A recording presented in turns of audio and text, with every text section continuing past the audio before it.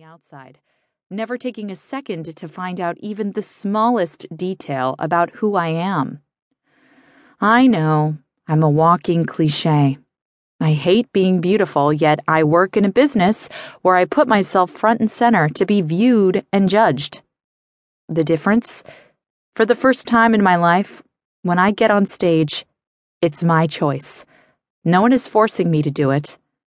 I get up there to earn the money, so I can change my life in order to never be objectified again. Tired? Sid questioned, following me. I have worked for Sid for the last 3 years. He is a friend of sorts. He's also my boss. Yeah, I can't wait until my clinical hours are over and I can start working at the hospital full-time instead of having 2 jobs. I don't like that I won't see your face all the time, but I know you need to move on, he conceded. Some other girl will come in and you will forget all about me. Never, Angel. His eyes moved over my face, and he shook his head. You work in VIP tonight. He followed me down the hall towards the dressing rooms. Sure, I agreed, already exhausted. I needed a shower and a bed, but I knew I was going to be there for at least 8 hours, so I might as well suck it up. The guys coming in are important, so you need to make sure they're happy the whole time they're here. I've done this before, I reminded him, stopping outside the dressing room door to frown at him.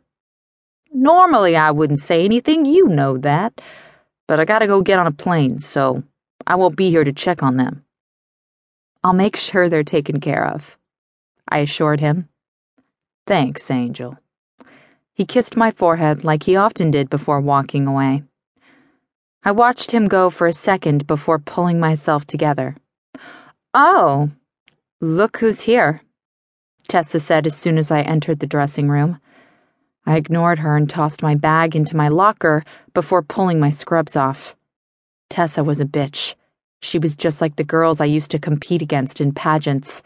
To her, life was a competition, and she was determined to come out the winner, even if she had to throw everyone else under the bus on her way to the top. Mick said I could work VIP tonight, she said to one of the other girls in the room. I ignored her again, knowing better than to tell her that it wasn't happening. I was sure Mick had told her that, after she'd taken him in the back room and given him something to convince him.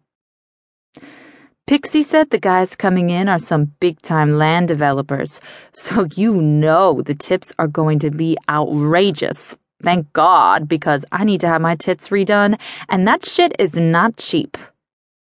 I rolled my eyes and headed for the shower room. I had met a couple of nice girls during my time here, but most were just like Tessa. A whole lot of hair, tits, ass, and not much else. I stood in front of the mirror and put on a coat of red lipstick before standing back, looking myself over. The VIP dress code was different than the rest of the club. The required outfit consisted of a sheer black overlay bra, black silk panties, a black garter belt with sheer hose, and black heels. My long, naturally red hair was pulled back on one side by a large flower. The rest was loose and wavy, flowing down my back and over one shoulder. My creamy, white skin, red lips, and smoky eyes made me look almost like a sexy vamp. You ready, Angel? Sid asked, pounding on the door.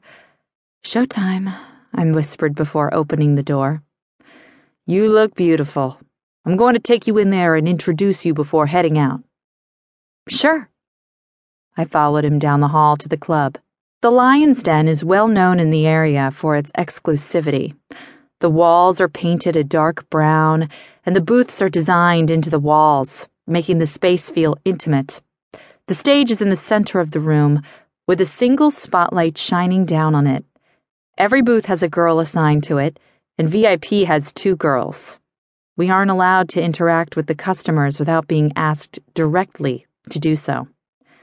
The club is less of a strip club and more of a place for men to hang out and drink while having beautiful women tend to them, if they